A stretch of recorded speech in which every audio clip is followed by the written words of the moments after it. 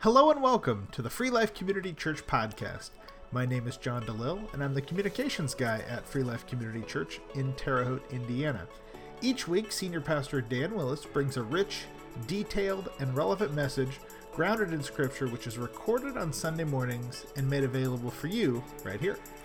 You can find more messages at freelifecc.com or in the Google Play and iTunes podcast app. Hey, if you've benefited from listening to these messages, we ask that you try to help us out. You can help us out in two different ways. First, you can give us a rating in the app store that you use. Secondly, share this podcast with a family member, a friend, or a colleague. This really does help us to get these messages into the hands of the people who can really benefit from them. All right, without further ado, here's Senior Pastor Dan Willis. Friends, I have to tell you, number one, let me be very clear before we get into the message today. We have just a couple minutes, I think, before 11 o'clock when we start live streaming, but I wanted to share with you a little bit this morning about where I'm at. We're not live yet, so I can walk around a little bit more, I think. Here's the thing. First of all, I'm grateful and thankful that you decided to be here today. I knew we would have a small congregation today, and so we do. I understand why people didn't come today. In fact, I think for a lot of people, maybe even most people, it's best that they don't. Okay? But for those who want to be here, those who felt like compelled to be here, well, I felt that we ought to be open for that reason. I want you to know that I am not defiant. If the government says that you will close, we will close. If the Wesleyan Church says you will close, we will close. I will be obedient to the leadership placed above me. But none of that has happened at this point. I also don't think we should be stupid. Okay, now you say, well, you shouldn't use that word. Well, I'm going to use it. Because sometimes we're not real wise in what we do. Are there cases of Eagle County? There are. Could they be potentially dangerous? Yes, possibly. What I don't see is people dropping and dying like flies. That would obviously compel me. But I am also cautious, and I realize that meeting together like this could possibly be a risk. In fact, we could even say it is a risk. So again, if we meet like this, whether it's today and tonight or Wednesday or whatever we do it, I want to continue to practice social distance. It only makes sense that we would do that. And so please be respectful of space. We ought not be hugging, right? I have hugged a few people today. Probably that's not a great idea. But nevertheless, we want to be smart about that. And if it gets to the point where I feel that it's dangerous, then we're just going to not do it. We'll live stream, and I think most people can get it there. And if you can't, or you haven't, or don't know how, we will try to help you, for the people that do it, to find a way to see the message online. There are a lot of things in the world today that scare me. I don't even know where to begin. Nevertheless, I seriously prayed about this, and I said, Lord, what do you want to do? Well, we haven't gotten to that point yet. We're not streaming now, are we? Oh, we are? Okay. Oh, I'm sorry. We're streaming. Well, I'll stay in my limit then. We haven't, I did pray about this, and I haven't received the message from the Lord to shut down. And I want to be obedient to Him as well as be smart about what's happening. I've talked to other pastors. Most of them aren't closing. We might find out that was pretty unwise of us. We may find out that it was pretty smart. At this point, none of us knows. I don't know what to do other than to use my gut and trust my relationship with the Lord.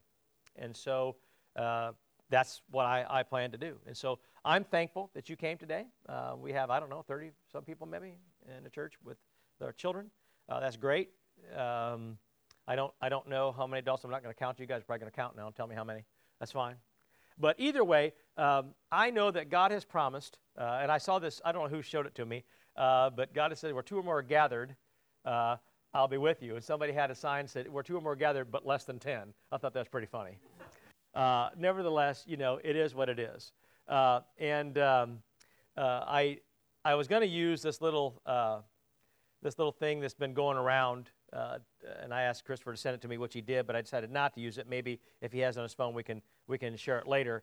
But this is important. I've decided to take a little bit of a break today from our sermon series. What is the Church of Christ? And now an ellipsis, ...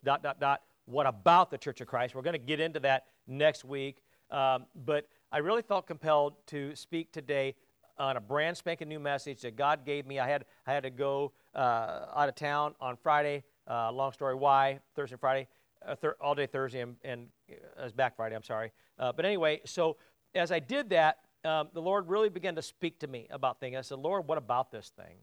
What are we going to do here? What about it?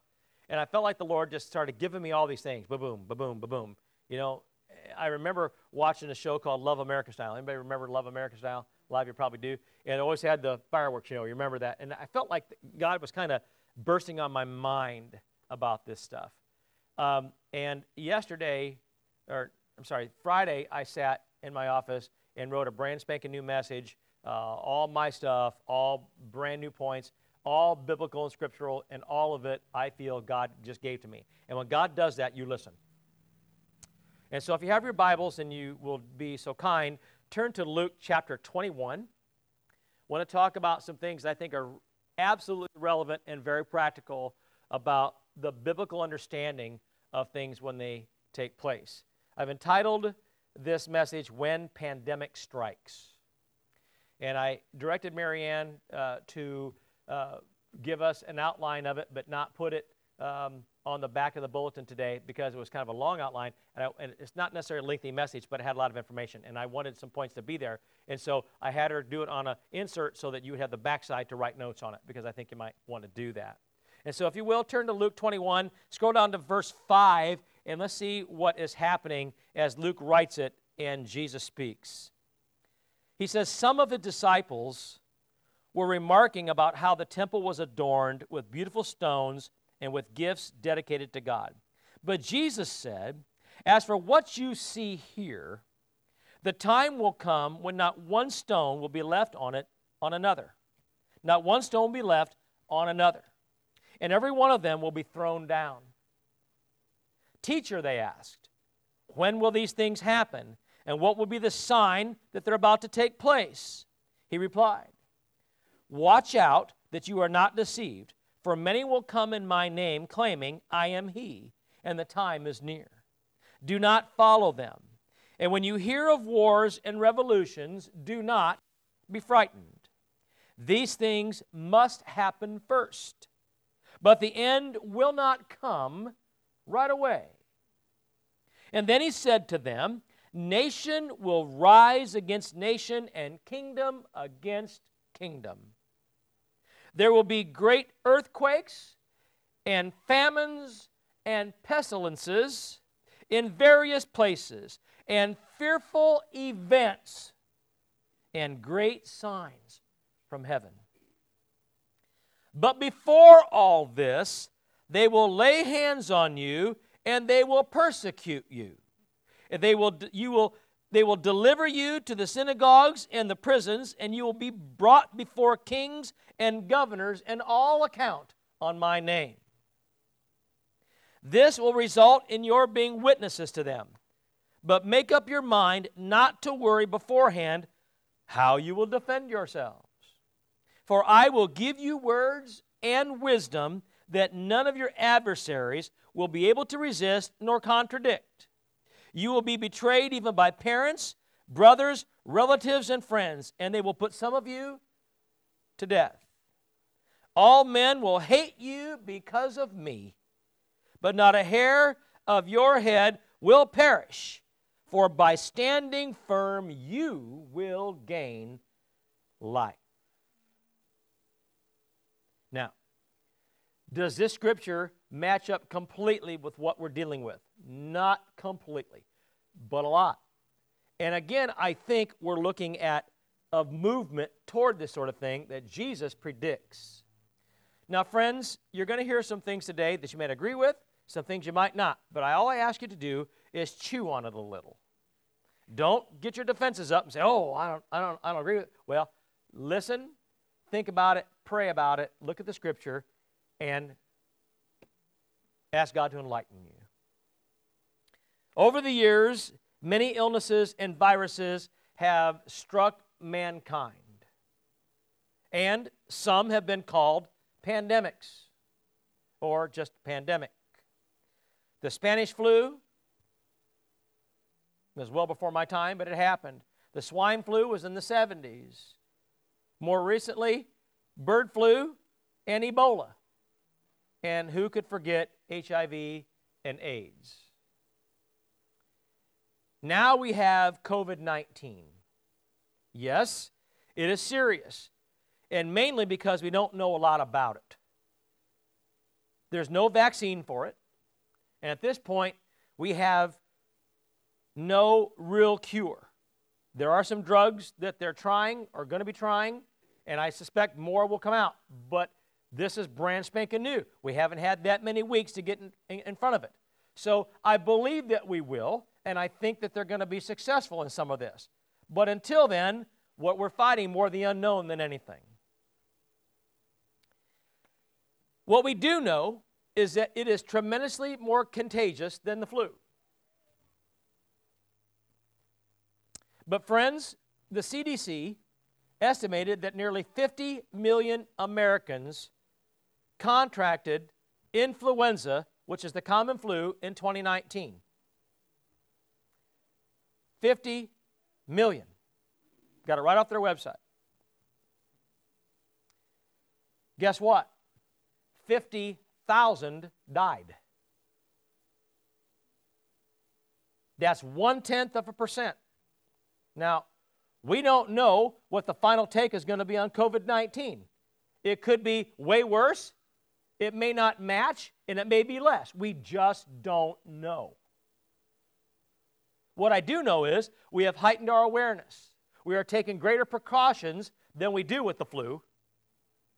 We are trying to be better. We're not meeting together like we used to. We're taking precautions with sanitation and distance, and we're being more careful. I suspect that's about the best we can do at this point. But what we do know is that it is estimated at this point that 88% who get it will probably survive. Again, those numbers aren't for real. We don't know yet. But at this point, that's what they think, and that's what's happened thus far. Are people going to die? Yes, absolutely. And does it matter if you're susceptible or have health issues? Not necessarily. Typically, yes. Not necessarily. There are younger people that's got it that are on ventilators. So we don't know if it's more. If we don't know if there's more strength, we don't know. So I agree that erring on the side of caution is probably a good idea. We need to be cautious and smart. But I would say when people ask me that this is not an end times pestilence or disease. There are a variety of reasons why I think that. Yet, I would say that it is likely a precursor and a warning of things that are to come. Jesus clearly said that these things were going to happen. But when these viruses strike, this is what I want to kind of touch today. When these viruses strike, people often raise questions. I know I do. I suspect you do. First of all, why did this happen? Did God cause it? If not, then why did He allow it to happen? What can I do? And lastly, will what I do really make a difference? Now, those are fair questions, aren't they? Probably most of you have had some of those, if not all of them. And I suspect there are more questions. So let's start at the beginning. Why did it happen? Well, friends, there are many reasons why these things happen. From the moment humankind chose to be disobedient in the Garden of Eden, it completely disrupted God's perfect plan for His most precious creation, which is humankind. And when humankind was kicked out of the garden, God removed His total protection from them. Obviously so. And I think we would all agree that Satan has had a heyday ever since. And it's going to continue until he himself meets his own final judgment. Amen? Some of these things come from God. there's no question that the Bible's clear about that as well. Some come from humanity, whether it was we messed with something we shouldn't have, or we got involved in things we didn't understand. That's happened too.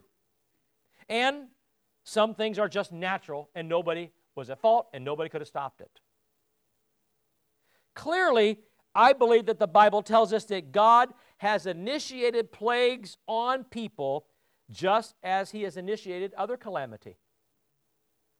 But the fact is, many of the illnesses that we have come from us in the first place.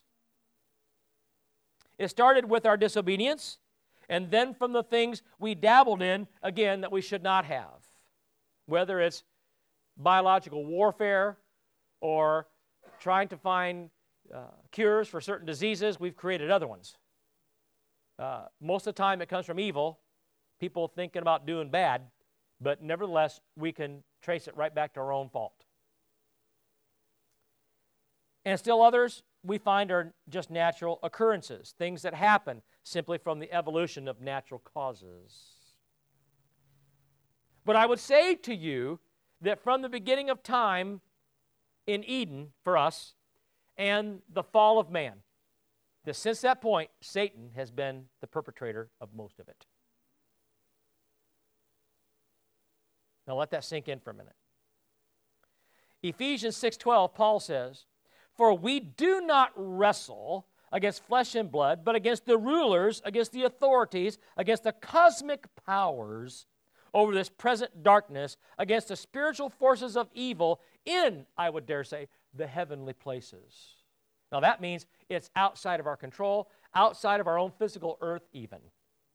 That means Satan has authority and power that we don't always understand nor necessarily see.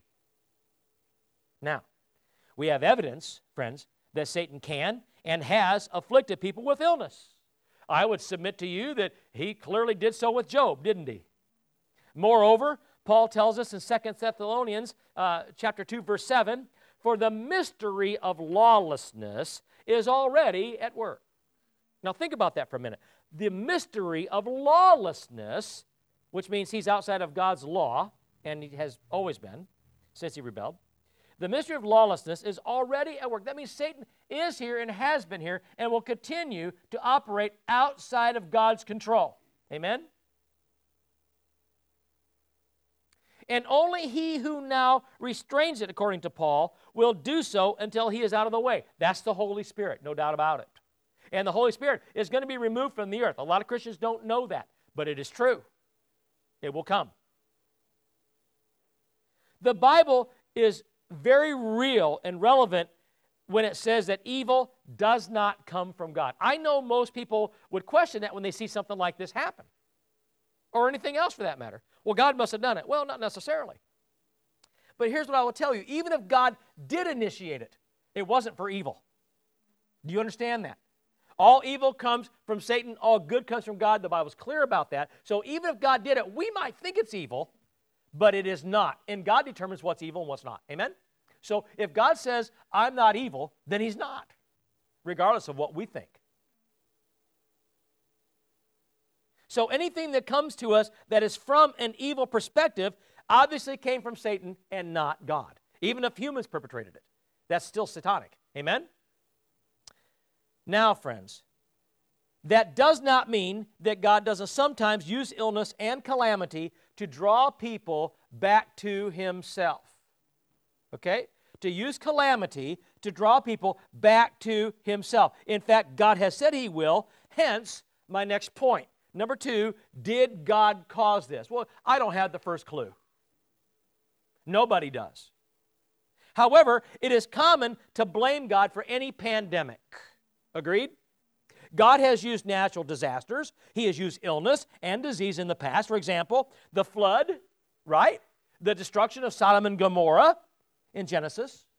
We find famine, drought, pestilence, plague, war, and earthquakes against Israel, according to Amos in chapter 4. So we know that that's going to happen. Now, Israel could be from the Israel of the time of Christ and before that, or it could be the Israel that's of today, and it could be the Israel of the future. That means it could be the church of today, the people of today, It could be a physical nation. It could be whatever we want to make it. Israel is Israel, and it's always going to stand. And so Amos tells us that God has used these things to bring his people into line. And so we have to remember that. And God will certainly use illness and disease. He has before. Isaiah 45:7. I form light and I create darkness. I make well-being and I create calamity. I am the Lord and I do these things. Right? Hosea 5:15. I will return again to my place until they acknowledge their guilt and they seek my face, and in their distress earnestly seek me. Now we ought to take note of those things, my friends. In fact, God has said he intends to correct human behavior. I know he's corrected mine a time or two. Anybody?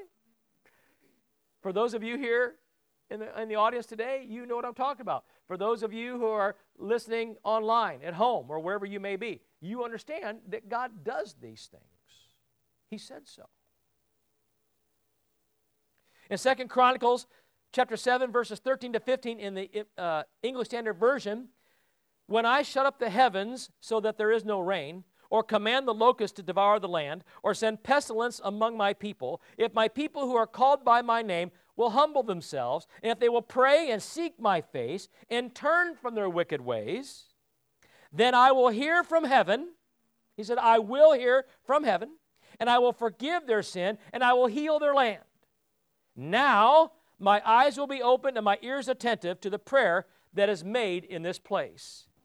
You see, friends, God will do these things to accomplish his purposes, whatever they are. He did it with the Egyptians in Exodus to get the Israelites set free. And Revelation 9 tells us that he's going to do it again in order to get people to repent, although admittedly, most won't. He'll do it to teach us obedience.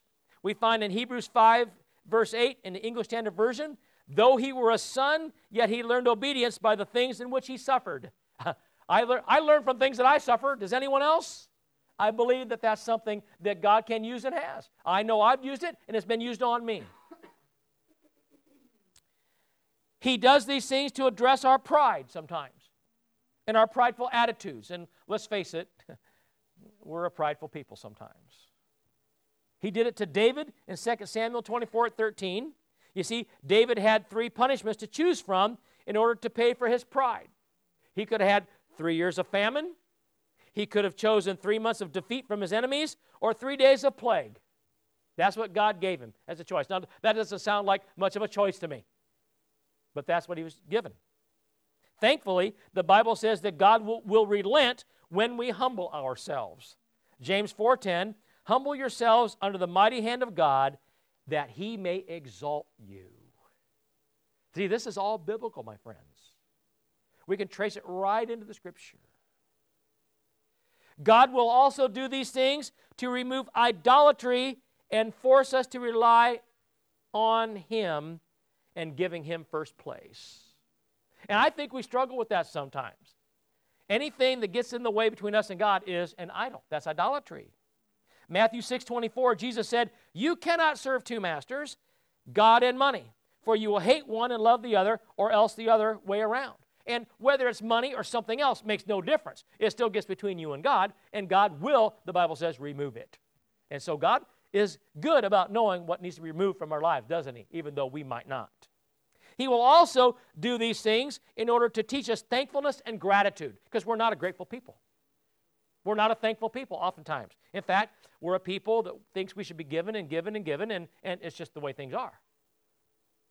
In Numbers 11, we find that the Israelites were no longer thankful for the manna that God had provided them. So he sent them quail when they complained. But if we look closely, he also sent a plague upon them. Now, I'll tell you what, I think I'd have kept the manna rather than complain. God will also do these things and has done these things to prove to us, friends, who he is. I will say to you today that God is who he says he is. Now, a lot of you ladies in this congregation for sure have listened to the Bible studies of Beth Moore, and she says that. And I love that statement from her. God is who he says he is, isn't he? He proved who he was to Job, didn't he? And Paul says that the gospel will shine through us, even though our bodies are feeble, to show that it is from God and not from us. Now, isn't that interesting? 2 Corinthians 4, verse 7, in the New Living Translation, we now have this light shining in our hearts, but we ourselves are like fragile clay jars containing this great treasure. This makes it clear that our great power is from God and not from ourselves. God will do that for his purposes. But I would say, friends, that it would be a mistake to attribute all of these diseases, all these calamities, all these disasters, or any pandemics completely to God. That would be a mistake. I think people blame God for a lot of things. In fact, they might blame God for everything. Anything that they don't like or anything that's out of the ordinary, anything that brings heartache, they're going to blame God for. I personally can't do that because I know better. Because sometimes I only need to look in the mirror. Amen? So I think it would be a mistake to attribute all these things to God. Disasters are and always have been a part of the natural process in a planet's evolution and ecology. And disease is and always will be part of the natural process among humans. It's been happening from the beginning of time, ever since disobedience took place. And sometimes, my friends, God simply allows certain things to run their course. Have you noticed that? He sometimes allows things to run their course. And some people get caught up in tragedy and illnesses, I would dare say. And it's through no fault of their own. They were just at the wrong place at the wrong time, or around the wrong people, or it just happened. Now, the son of David, Solomon, tells us that some things just happen even to those who don't deserve it. He says in Ecclesiastes 9, verses 11 to 12, I have seen something else under the sun. The race is not to the swift, nor to the battle to the strong. Nor does food come to the wise, or wealth to the brilliant, or favor to the learned. But time and chance happen to them all. Moreover, no one knows when their hour will come. As fish are caught in a cruel net, or birds are taken in a snare, so people are trapped by evil times that fall unexpectedly upon them. And I think some things are just outside of our control. And no matter what you do, guess what? So, listen, we could take every precaution there is and still get the virus. You understand? But I think we have to take a look at something else. Number 3, if these things are true, then why does God allow it? I mean, I've heard people say a loving God wouldn't allow these things. Well, who are we to say what God should or shouldn't allow? That's the problem right there. Thinking that we're God somehow, or on the same level as he is. That's what Satan did, and you see where it got him. Okay? So, why does God allow it? Well, here's the thing, friends. If God didn't cause it, then I think it's a fair question, because God doesn't have a problem with our questions. Does he even allow it to happen? Well, yeah, he does. In fact, other than the things we've already discussed, I want to touch on one thing a little bit. This relates to the overall problem of suffering, which God may allow for several reasons. Okay? First, if God did allow it, it keeps this world from becoming too attractive to the Christian, encouraging us to seek something better, and that's always going to be him. Would God do that? I think he might. It can also bring out the best in people, such as compassion, patience, and generosity. And these types of things oftentimes will do that. And I've seen more goodwill, other than the hoarding at the stores, and the fight for bread or toilet paper. I mean, you know, right? I actually saw 2 people grab the same package of toilet paper at Meijer the other day, and I didn't stand there to find out who would win it. But other than that, I think by and large, it does bring out the goodwill toward others from people. It also encourages people to think of God, to draw near to him. In repentance, first of all, obedience second, and then sustenance afterward. And it has to be in that order, you know. God's not going to say, well, okay, God, you sustain me, and then I'll do that. No. Doesn't work that way. Come to God, repent, be obedient, and He will sustain you. That's how it works. A second thing that I think why God allows it is that His own law prohibits Him from interfering with our free will. God's own law prohibits Him from interfering in our own free will. Now, we're fickle about that. We want our free will, but we want God to fix things that overstep the bounds of free will when it suits us. Have you noticed that? Stunning, isn't it? And for those of you listening today, at home, online, or here, think about in your own mind, in your own life. Have you ever done that? I think it's very possible that you have.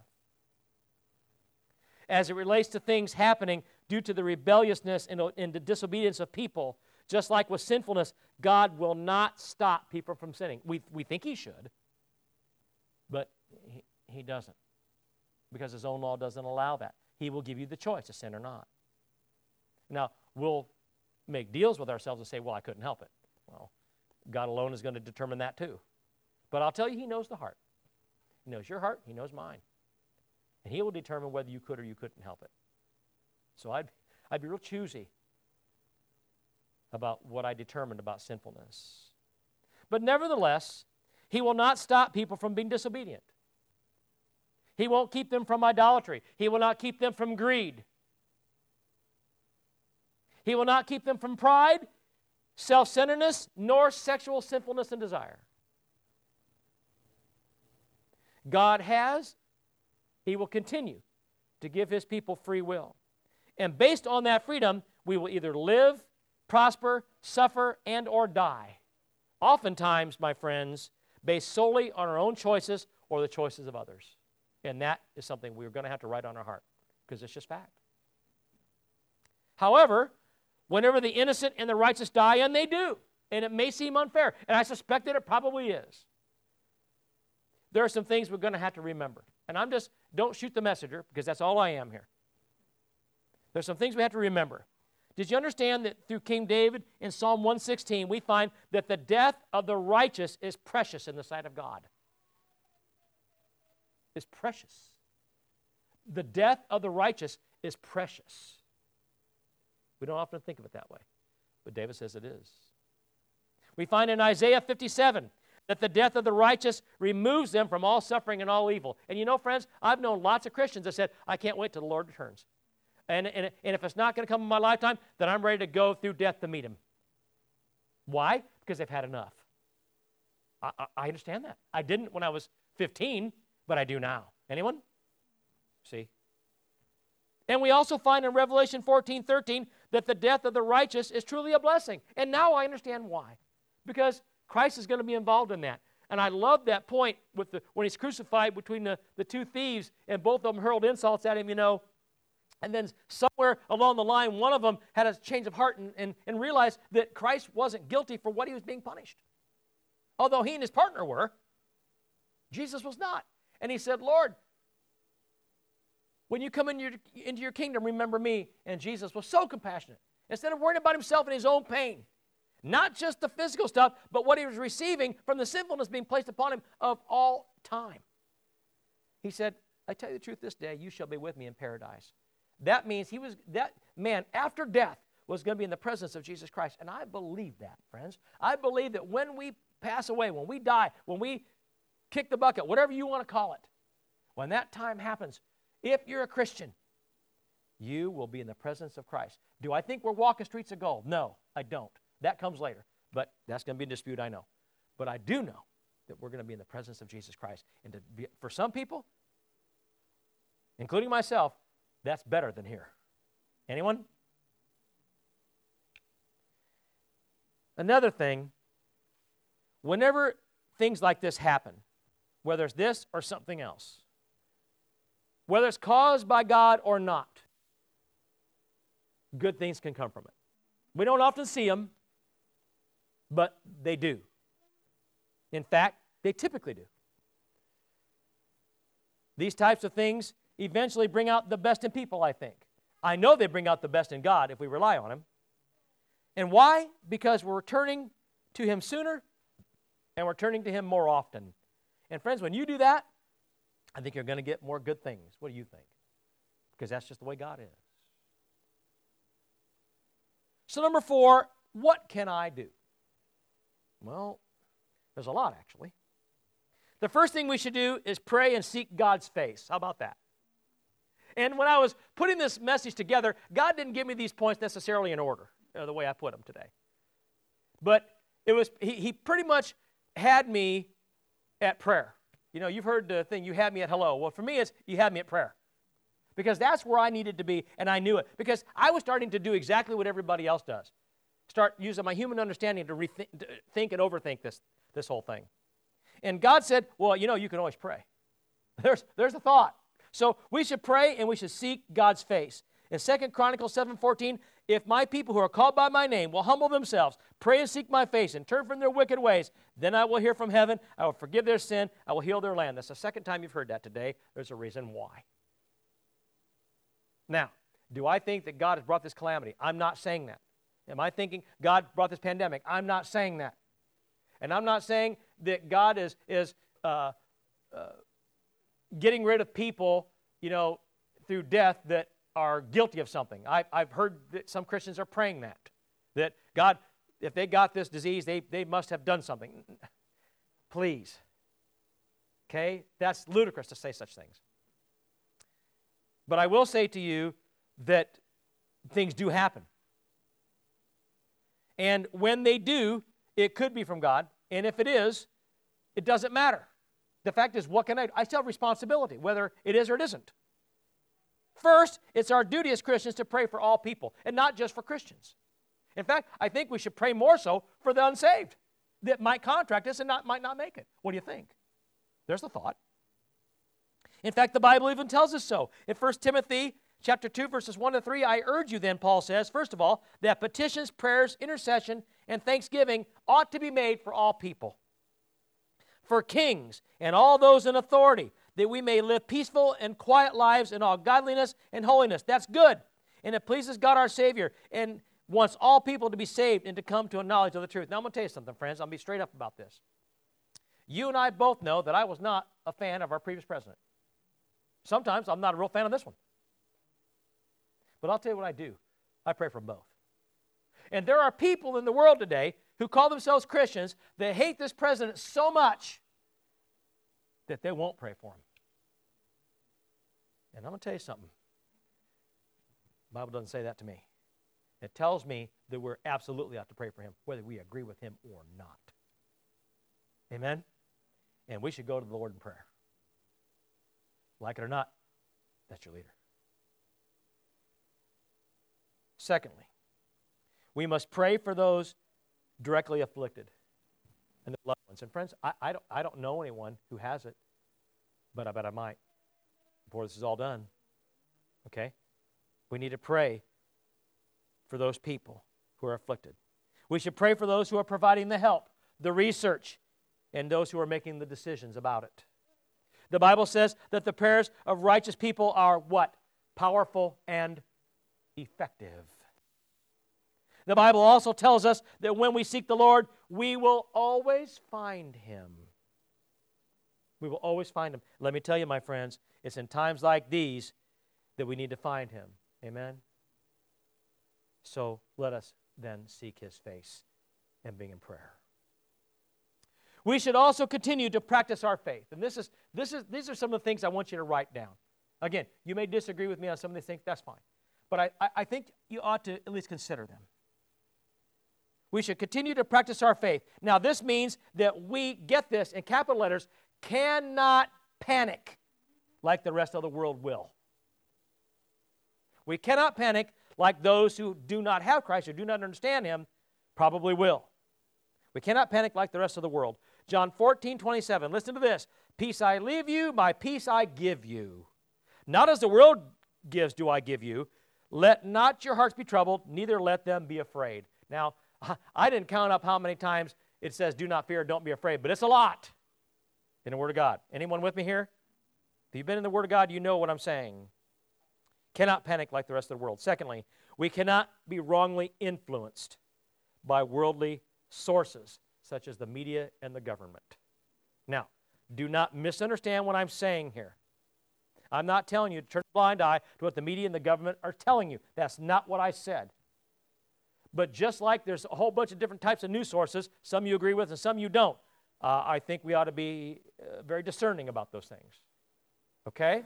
Because people that don't have Jesus Christ, don't have the peace that passes understanding, and don't understand that there's nothing to fear, even if there might be for everybody else, they're not going to report the same way. Do you understand that? They're just not. They can't because they don't know. So we cannot panic like the rest of the world, and we cannot be wrongly influenced by worldly resources. John 16:33, I have said these things to you, that in me you may have peace. In the world you will have tribulation, Jesus said. But take heart, I have overcome the world. Say it with me, I have overcome the world. Here in the sanctuary, there at home, I have overcome the world. But remember this, because it does not mean that we shouldn't listen to the information that they give us. That would again go back to stupidity. I'm not saying that. But you cannot be completely influenced just by what you hear in media and from the government. Shouldn't God have your ear as well? Let's ask Him and listen. Amen? Thirdly, we cannot then react the same as non-believers do. Cannot react in the same way that non-believers do. Deuteronomy 31:8, it is the Lord who goes before you. He will be with you. He will not leave you. He will not forsake you. Do not fear and do not be dismayed. Now, my friends, I take heart in that. Do you? I think that's an amazing passage. You see, we have a joy, we have a peace, and we have a hope that, let's face it, there are many in this world just do not have. And our reaction because of that ought to absolutely seriously be different, shouldn't it? Because we have it, our reaction ought to be different, so therefore we cannot react in the same way non-believers do. The Bible is clear. Listen to Jesus Himself in Matthew 10, verse 16, in the contemporary English version.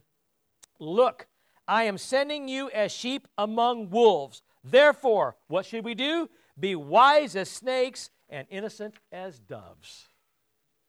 Another great scripture for us today. And neither, friends, number 4, can we underreact. Now, I know that's probably not a phrase that ought to be used in English language, but I think underreaction is a bad idea. Let me explain. You see, friends, God has never commanded us to throw away common sense. He's just never done that. And so, if a house is on fire and God tells me to go in there and pull somebody out as a law enforcement officer or a fire, okay, I'm in. I get it. But I'm not going to say, oh, house on fire. I'm going to test God and run in and see it because I know He's going to protect me. Well, that's not real smart. That's not common sense. And no firefighter is going to tell you to do that. But if someone's in there dying, they might go. But if there's nobody in there, why would you? You see, there has to be a purpose for things. So we can't underreact. God never commanded us to throw away common sense. And so we should definitely protect ourselves, don't you think? I think it's wise to protect ourselves. And it makes me wonder what's going through the minds of some people, even Christians, who will make a statement like this. I think I'll protect myself against this virus, but nobody ought to carry a gun to church. And I think there's people out there saying that today. What kind of world do we live in? Not a very good one sometimes. And I think, how ridiculous is a statement like that? God wants us to be smart and safe. And He wants us to use good judgment. Amen? I believe this is a combination of being a good Christian. Yes, protect yourselves. Protect ourselves, whether it's from Satan, whether it's from natural disaster, whether it's from war, viruses, or even bad people. Remember, all evil comes from where? Satan. Protect yourself. And yet, friends, we must be wise and still obedient. I will never stand here in the pulpit, or anywhere for that matter, and tell you to be disobedient. I will never tell you that you ought to be defiant. at least not for the wrong reasons. If God tells you to stand for things that goes against His law, that's a different ballgame. But we are to submit to the government authorities. Paul was clear about that. And Jesus seemed to say it as well. In fact, he said, whose picture is on this coin? Well, Caesar. Well, give to Caesar what's his and give to God what's his. And don't you think we should do that? I believe so. So, to that end, we must be wise and obedient to God and to the government. And I do believe that we can do both. We can be good Christians. We can give God our best. We can live our faith. We can attend worship services when they're allowed. We can have Bible studies in small groups, and we can be in the Word every single day, my friends. We can also be obedient. I want to stay open here at Free Life as long as it is relatively safe. What that means is we must continue to observe social distance. We must disinfect. We must wash our hands. And we must generally, again, be wise. I will never put people in harm's way. And you always have the option of not being here. If we're sick, stay home. If we're in poor health or are susceptible to this type of thing, stay home. Even if we're apprehensive or afraid, I would suggest we stay home. Now, if people start coming down with this virus or dropping like flies, we're going to close. If the Wesleyan Church tells me to close, I'm going to close. If the government tells me to close, even if it's the mayor, I'm going to close. Why? Because it's called obedience to the government. And it doesn't go against God's law, and it's a temporary thing. Now, if they tell us we're shutting down all churches for good, well, now we got a different game on our hands, don't we? I'm not fearful of that, friends. And I believe we must use good judgment. You see, we can honor God, and we can honor earthly authority, and we can honor one another. And I believe we should. And I don't think it's biblical to do otherwise. And yet, we also have to do the right thing for God, for ourselves, for our families, and for others. Again, it's the right thing to do. It's what Jesus did. It's what He would continue to do. And it's what the message of the Bible tells us. As we have opportunity, we're to do good. God never says do bad. He says do good. Be a good example. Be wise. Help where you can. Show people love and compassion. And if they got their hand on that pack of toilet paper, give it up. God will provide for you. I really think He might. You? God knows you need toilet paper. He knows all the things you need. Okay? Now you can giggle at that. That's fine. But I believe in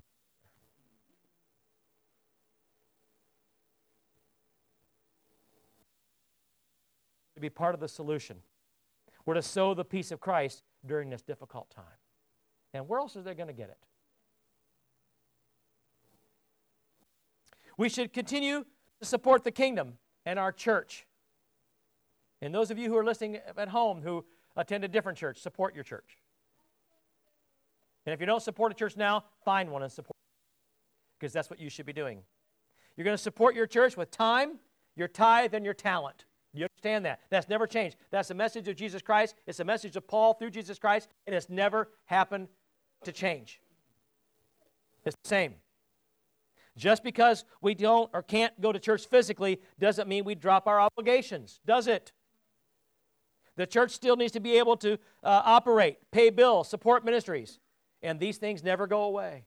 In fact, during this time, it's probably going to be more difficult, and some churches might not survive because of it. You know why? Because people stop tithing. People stop supporting, and people stop praying. We can't. And we still want and should offer services to others. Can't do that without resource. Amen? And, my friends, we should be willing to step up and out of our comfort zone when new and different opportunities to serve, to give, or to minister arise. Because this has never happened before. In 30 years of ministry, I've never had to do this before. I've had scares and things, but nothing like this. And so I assure you, things are going to arise that we've never done before. In fact, they already have. We're doing it now. Okay? We're a lunch station for the Vigo County School Corporation, handing out lunches every day Monday through Friday, to children who need them. Okay? So, listen. We've never done that before because it's never been done here before. New opportunities for ministry will arise. We need to embrace them. Number 5, and lastly, will what I am doing or what I'm going to do any good? You tell me. This was meant to be a message of hope and reason. I think it is. Isaiah 41:10 says, get this, fear not. I am with you. Be not dismayed, for I am your God. I will strengthen you. I will help you. I will uphold you with my righteous right hand. You see, friends, living our faith will always do good. Paul tells us in Galatians that as we have opportunity, we are to do good to all people. And we should not hesitate to help those who may not necessarily or who aren't a Christian. In fact, I think that might actually be the point. What if one person comes to Jesus Christ through our faith, through our generosity, through our service during this crisis? You see? It will also glorify the Father. And isn't that what we ought to be doing anyway? Isn't that number 1? Jesus told us to do unto others as we would have them do unto us. And I thought about that for a minute. I thought, I don't think God will mind if I modify that just a little bit, not say it's Scripture, but I want to share something with you. How about we do unto others as Christ has already done unto us? There's the thought. God has blessed me.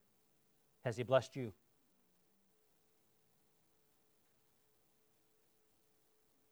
He was pretty clear about this in Matthew 5:16. He says, in the same way, let your light shine before others that they may see your good deeds. And what will it do?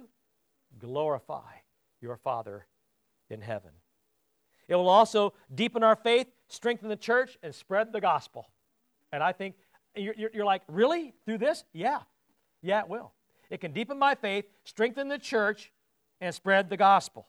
It may not seem like it, but it can. Again, how many people are watching today? I'll bet you more people are watching this type of thing today than go to church physically on a Sunday morning. How many people we're reaching? I don't know, but I'm glad we are. Is it going to deepen my faith? I know so, because God's going to work miracles in our lives. Is it going to strengthen the church? You bet it will. In fact, it's going to strengthen our resolve and realize that we need to be in church more than ever. You see, that's the idea. When we practice our faith, particularly in ways that we're not used to. When we practice our faith in ways that we're not used to, that deepens our faith in Jesus Christ. It always has. And that in turn strengthens the church body, which we talked about last week. And it will spread the gospel. And it isn't interesting to you and refreshing to see this working exactly the same way that God said it would throughout the entire Scripture. That's His message. God, the Bible says, works in strange and mysterious ways. Ways that I don't understand, ways that I don't see, and ways that I'll never know. And don't you see God doing that right here? What a beautiful thing God does. It will give God, my friends, the opportunity to do what only He can do. When, at the end of the day, when there's nothing we can do, God can. At the end of the day, when we can't, God can. And that, my friends, is what every Christian wants to see anyway. It is for me, anyhow. And I think, actually, all humans want to see it, whether they're Christian or not. I think they want to see it. And they may not admit it, but they really do. Because God is more than willing to prove to us exactly what He can do. And lastly, it will bring believers peace and hope. That's what it does. It might bring unbelievers peace and hope too. That's the aim. This is the victory on earth that Paul was talking about throughout the Scripture. You can see your salvation in action. You can see it in action. And the proof of what is to come in eternity is before you. You see, friends, the Bible's clear, and I believe that we don't have to be in heaven to see the peace and hope of God. Jesus said you can have it here, and you can have it abundantly. As our worship team comes this morning to close up our service, I want to share something briefly with you. Disasters, epidemics, and pandemics are terrible. They always have been. But they can be occasions for good in this world. The wicked can turn to God, and I hope that they will. The righteous can, and I hope that they will, draw closer to God. People can become more charitable. Enemies can become friends. With faith in God and love for our fellow person, we can make the best of any situation, and I pray that this time we will. Strengthening bonds between believers, bringing communities together. That's already happening right now. I'm watching all sorts of different parts of our community, the school system, the police departments, and different sections coming together and doing things that we would never have done otherwise. It's happening right now, and it's happened in 5 days. God did that. Whether He created this pandemic or He didn't, makes no difference. He's bringing us together. And it is allowing God to reveal Himself and His power. I'm seeing it all the time. I'm watching it right now. And it helps us to appreciate what's really important in life. You know what I bet? I'll bet you families are going to do things together more than they ever did before. I bet you children are going to have parental guidance on a one-on-one basis that they probably would not have gotten without this. I bet you $1 to a donut, you're going to find people spending time breaking bread, eating meals together, and generally doing things that families ought to have been doing in the first place. And isn't that just like God, whether He created this or He didn't, to make that happen? Isn't that His plan? My friends, in times of trial, tribulation, and even, I would say, the unknown, trust in God, reach out to aid your neighbors. And I think the Apostle Peter said it best in 1 Peter chapter 2, verse 17, from the International Standard Version. I don't read this one much, but I like this. Honor everyone. Keep on loving the community of believers, fearing God and honoring the King.